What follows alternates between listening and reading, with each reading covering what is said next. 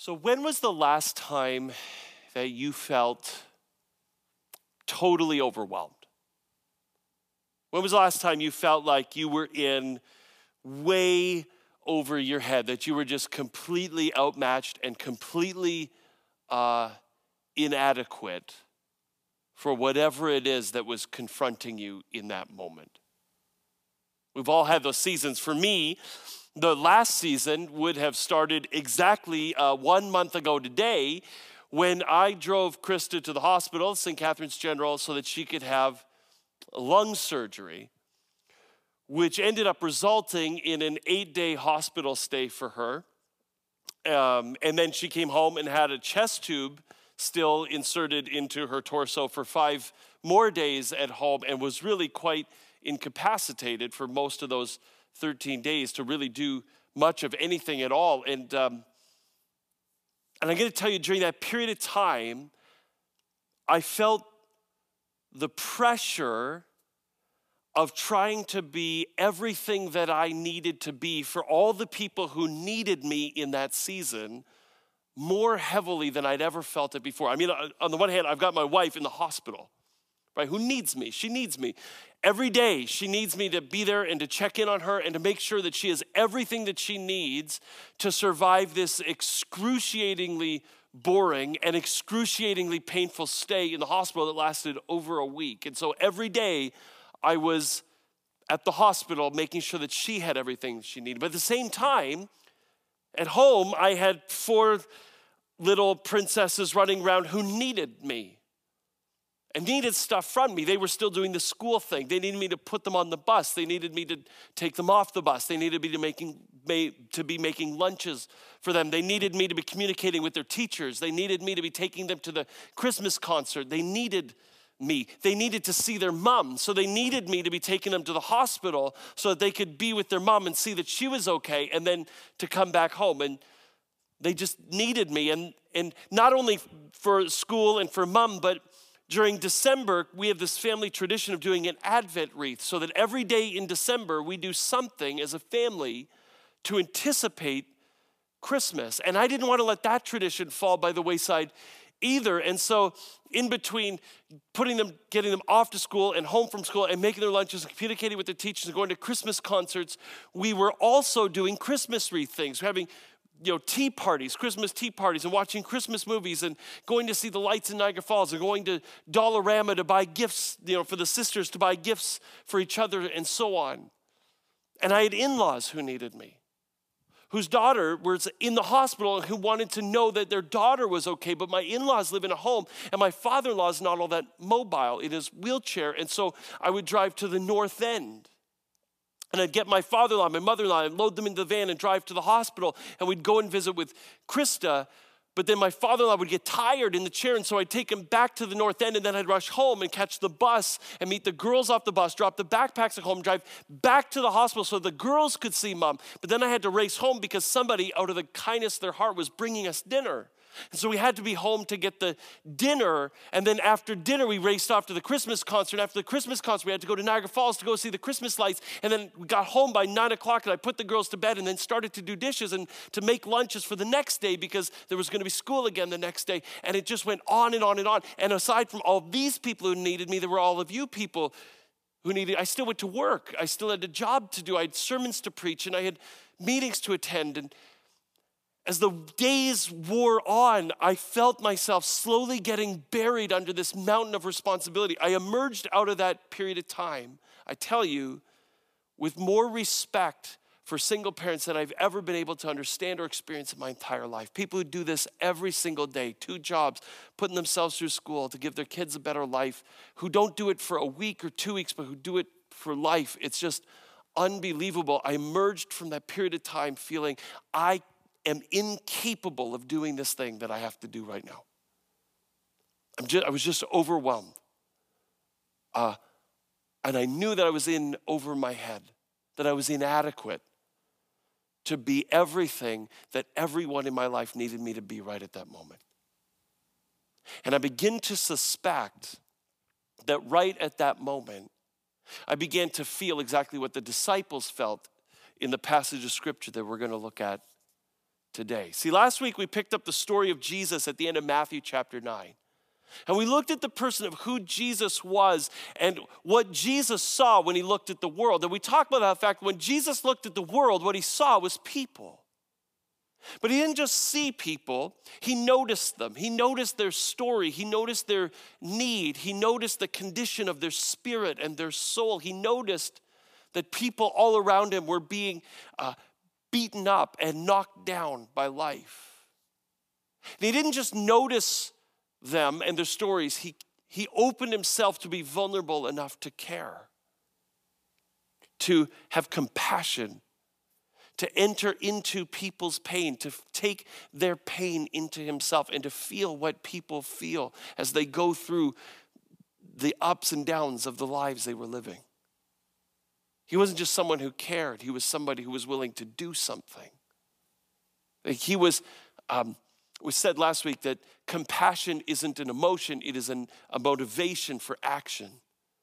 And Jesus responded to the need that he saw around him by teaching people, by telling people about the healing love of God that was breaking into the world, that God was trying to make everything new so that people could live in a relationship with God again, be loved by God and could love themselves and love each other and love the world. And then Jesus became an agent of the healing love of God in people's lives. He didn't just talk about it, he lived in a way that spoke louder than words.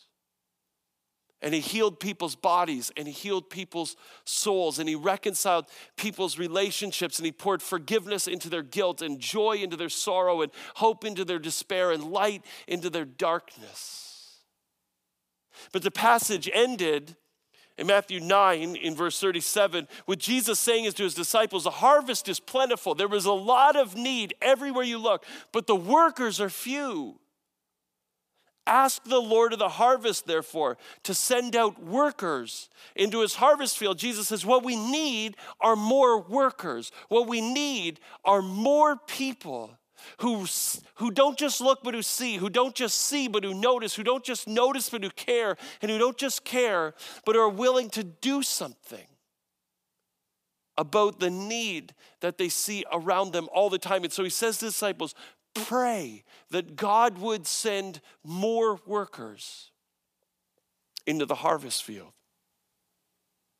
And then you turn the page to Matthew chapter 10, and you discover that the prayer of the disciples for more workers has been answered, just maybe not in the way that they would have assumed. It says, starting in 10 verse 1, it says, so Jesus called his 12 disciples to him, and he gave them authority to drive out impure spirits and to heal every disease and sickness. These 12, Jesus sent out with the following instructions. Do not go among the Gentiles or enter any town of the Samaritans. Rather, go to the lost sheep of Israel. Remember, he said they were like sheep without a shepherd. Go to the lost sheep of Israel, and as you go, proclaim this message. The kingdom of heaven has come near. And heal the sick and raise the dead and cleanse those who have leprosy, who drive out demons. Jesus calls his 12 disciples to him and he says, guess what? God has answered your prayer for more workers. The bad news is you're the workers. I want you to go. And I want you to go and do exactly what I have been doing. I want you to go and to tell people about the healing love of God that is breaking the world. Tell them that the kingdom of God has come near. The kingdom of heaven has come near. It's exactly the same phrase that Matthew uses to describe the message of Jesus back in Matthew chapter 4.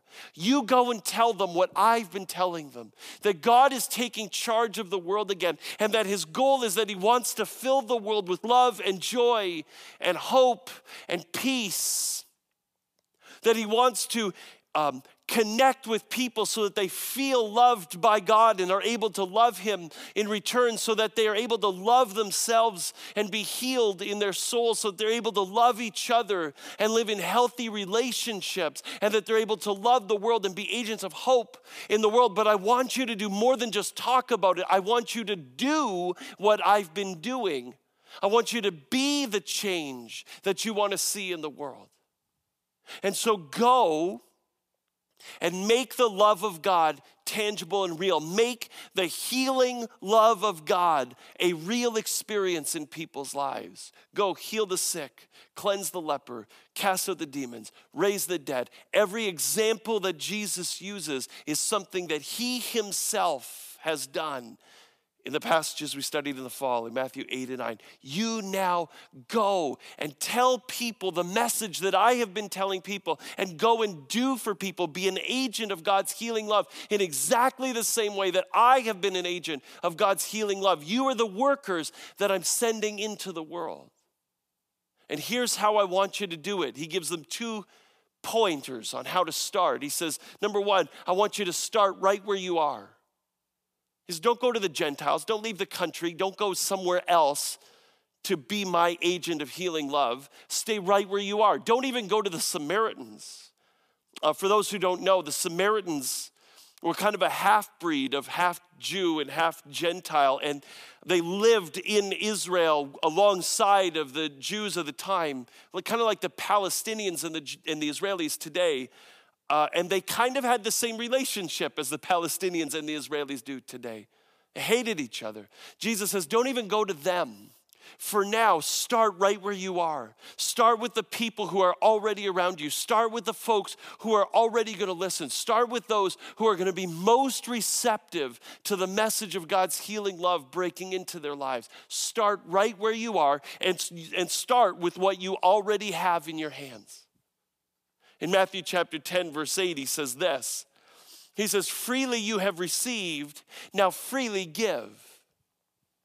He says, freely, generously, liberally, God has already given you much. Right? The Bible says, what have you received? Or what do you have that you have not received from God? And the answer is nothing. Everything we have, we've received from God as a gift. We received it freely. We didn't earn it. We didn't deserve it. God gave it to us out of his love. And so Jesus says, in exactly the same way, whatever you have received from God, I want you to now turn around and give to other people in order for it to become an agent of God's healing love in their lives. If you've received forgiveness and mercy, spread forgiveness and mercy wherever you go. If you've received healing in your soul or in your body, or reconciliation, spread that wherever you go. If God has given you resources of time or money or ability or privilege or power, whatever God has given you, use that to be an agent of his healing love wherever you go. Jesus says the world is full of need, full of brokenness and pain, full of people who are harassed and helpless, who are being beaten up and knocked down. And we need more people going out to tell people the message of Jesus and to do what Jesus did in bringing healing and hope into their lives. And the disciples and us, we're the workers that God is sending into the harvest field to teach what Jesus taught and to do what Jesus did. And if you let that sink in for even just a second, you should be totally freaked out right now. As I'm sure the disciples were when Jesus first called them together and said, look, this is what you're going to do. You're going to go and be Jesus to the world. They must have been totally freaked out. Wait a minute, let me get this straight, Jesus. You're sending me into the world, and you want me to teach people just like you did. You want me to teach people the truth about the love of God as winsomely and powerfully and effectively and authoritatively as you did, in a way that touches thousands of lives. Let me get this straight. You want to send me into the world to be an agent of healing. You want me to bring healing to people's bodies and souls. You want me to cast the forces of evil out of people's lives. You want me to go to a funeral home, not to console the family, but to raise their loved one from the dead. You got to be kidding me, Jesus, not me. I'm out. I can't do that. That's not who I am. That's not within my ability. That is above my pay grade. You got to go find somebody else. I mean, how could they and how could we feel any different? In fact, if you're hearing me say, I want you to go out and be Jesus, to the world and an agent of God's healing love, and I want you to go out and change the world. And if the internal reaction is, yeah, I could totally do that, something is deeply broken inside of you. You need to repent and apologize to God for your arrogance. It's how do you not hear that? That Jesus has tapped us on the shoulder and is sending us in the world, and not be totally terrified and feel totally inadequate and feel like this is completely above our pay grade. And yet, this is exactly what Jesus says. It's exactly what he said to them. And it's exactly what he's saying to us. And honestly, I feel like probably the reason Matthew does something really interesting in this passage, right in between the portions that I've read. Matthew calls kind of a timeout, and he names all 12 disciples by name. This is the first time they're ever named in the gospel according to Matthew. And this is the only place where he ever gives you the full list. And he kind of, in my opinion, I think he chooses to give the names right here for one exact reason. To remind us what kind of idiots Jesus was dealing with when he said, I want you to go and be Jesus to a hurting world. He said, this is what it says in verse 2, verse 4. He says, these are the names of the 12 apostles. First, Simon, who's called Peter, and his brother Andrew, and James, the son of Zebedee, and his brother John, Philip and Bartholomew, Thomas and Matthew, the tax collector, James, the son of Alphaeus and Thaddeus, Simon the zealot, and Judas Iscariot, who betrayed him. These are the 12 guys that Jesus called to himself and said, I want you to go and be Jesus to a hurting world. Unless you feel inadequate, lest you feel like, well, that was fine for them, they were the disciples, that's fine for them, but I couldn't do that. I want us to just take a minute and remember who these guys are. Lest there's anyone in the room feeling like I'm too immature a person to be able to be used by God like that. Very first name on the list is Peter. All the way through the Gospels, bombastic and brash and impetuous. Peter opens his mouth only for opportunities to stick his foot in it. In fact, if you read Jesus' encounters with Peter, Jesus is more often disciplining and correcting Peter for something stupid that he said or done than he is affirming Peter for something positive that he's contributed. You think you're too immature, you can't be more so than Peter. Or maybe you think you don't have it in it to do something huge for Jesus in the world. Next name on the list is Andrew. Andrew doesn't even get mentioned in three of the Gospels except for in this exact list. And in the one gospel where Andrew does get mentioned, he's never doing anything remarkable. In the 3 times Andrew makes an appearance, he's always doing exactly the same thing. He's just quietly, behind the scenes, bringing one person to Jesus. Just introducing one person to Jesus. Not remarkable, not spectacular, not grand or grandiose. Just one by one, just bringing people to Jesus. You can do that.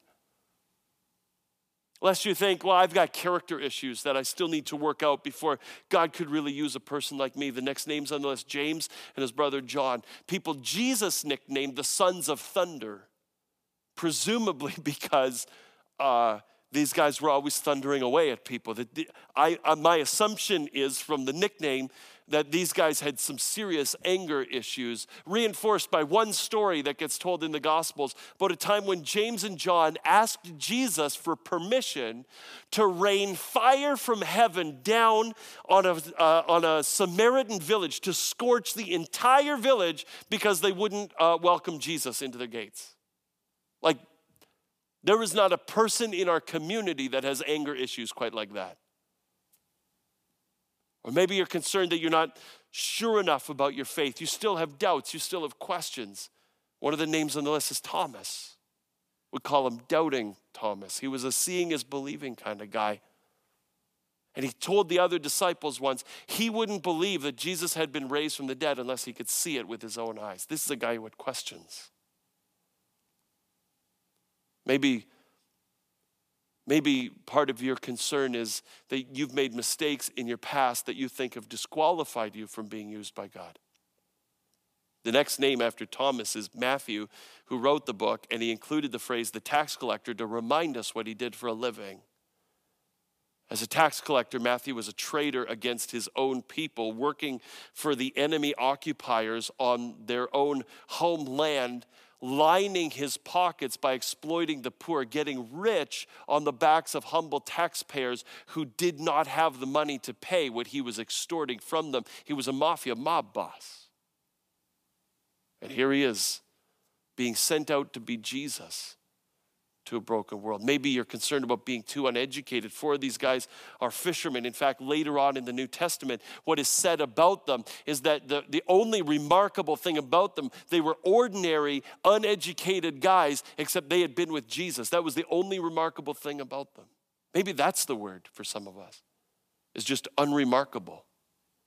I'm just too ordinary. I'm too unremarkable to be used by God. Do you know that half the names on this list, we don't even know who these guys are. We don't even really know their real names. They are that anonymous. They're just nobodies or anybody's.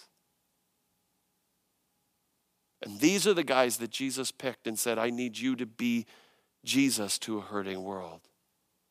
See, because the point is this, it doesn't matter who you are, it only matters who he is. See, Jesus doesn't want your incredible ability. All he wants is your incredible availability. Jesus doesn't need you to do something huge to change the world. He just needs you to do something small to be an agent of God's healing love in the world. That's all he needs. That's all it takes. And you know that it's true. Because every single person that can hear my voice has had somebody, a very unremarkable somebody, do something, invest in you in a way that absolutely changed your life. You've had somebody do something for you that has changed the entire trajectory of your life. In fact, take a minute, just a couple seconds, and turn to your neighbor and tell your neighbor one person who has changed your life by the investment they made in you. Go ahead, turn and talk to your neighbor. I'll call you back in a couple seconds.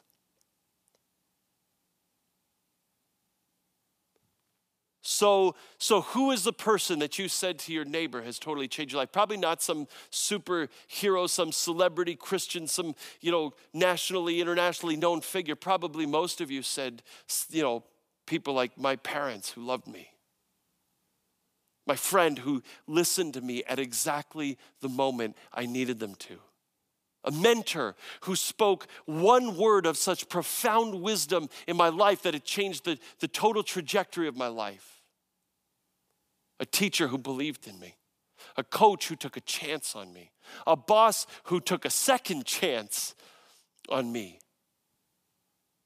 Someone I don't even know who prayed with me at the front of a service once. Someone who had the courage to call me out on some character issues that I was living with at the time. Every one of us has somebody who has played that kind of role in their life, not because they were some kind of superhuman, super heroic, super spiritual person who did something super huge for the kingdom of God, but because they were an ordinary person, just a regular guy or girl. Broken, flawed, immature, imperfect, screwed up, selfish, whatever. Just a regular person who did something small, in a small way, became an agent of the healing love of God in your life. And now, because of them, you know Jesus in a way that you never would have otherwise. Or you experienced healing in your soul and you love yourself in a way that you never could have otherwise. Or you've learned to have healthy relationships and love other people in ways you could have never otherwise. Or you've learned to love the world outside of our doorstep in a way that allows you to be healing and hope for other people in a way that you never could have otherwise.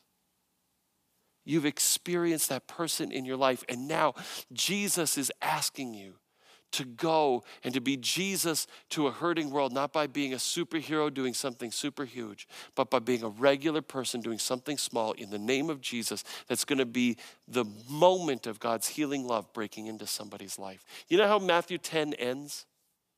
It says that anyone that does something as small as give a cup of cold water to a little kid out of the love of Christ is going to be rewarded in heaven.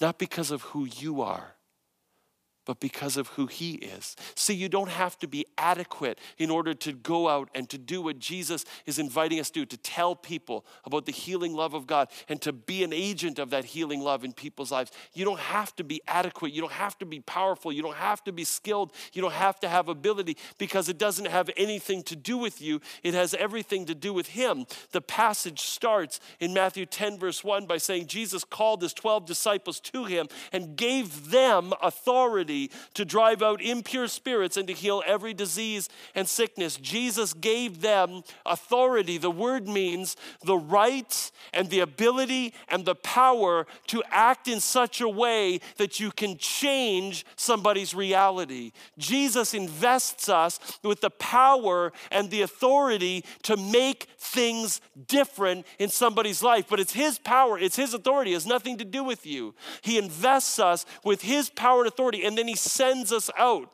The word, they're called apostles in this text. And the word means the ones who are sent out as agents on behalf of the sender to accomplish the sender's purpose in the world on their power and authority. That's what Jesus has sent us out to be, ambassadors. People who go to accomplish the purpose of the sender with their power and authority. You ever wonder why the American ambassador has more power, more influence, and more clout than the ambassador of Estonia? It has nothing to do with the ambassador, with how skilled or talented or able or handsome or beautiful or whatever they are. It has nothing to do with their ability. It has everything to do with the power and authority of the person who sent them. And this is the invitation of Jesus, that we would go as regular people to do something small, to tell people about the healing love of God and to be an agent of the healing love of God in people's lives by allowing the power and authority of Jesus to flow through us into them. That's what Jesus is inviting us to do and to be. I'll tell you a story. When I was 6 or 7 years old, I was a part of this church, and I was invited one Sunday to come to the front and to recite the 23rd Psalm for the church during the worship service. The Lord is my shepherd, I shall not want. He makes me lie down in green pastures. He leads me beside the still waters. He restores my soul. And on it goes. I was invited to the front that Sunday, and we had a big wooden pulpit back then. So somebody put a chair behind the pulpit, and I climbed up on the chair, and I grabbed the pulpit, and I leaned into the microphone in my little squeaky 6-year-old voice. I recited the 23rd Psalm on a Sunday morning for our church.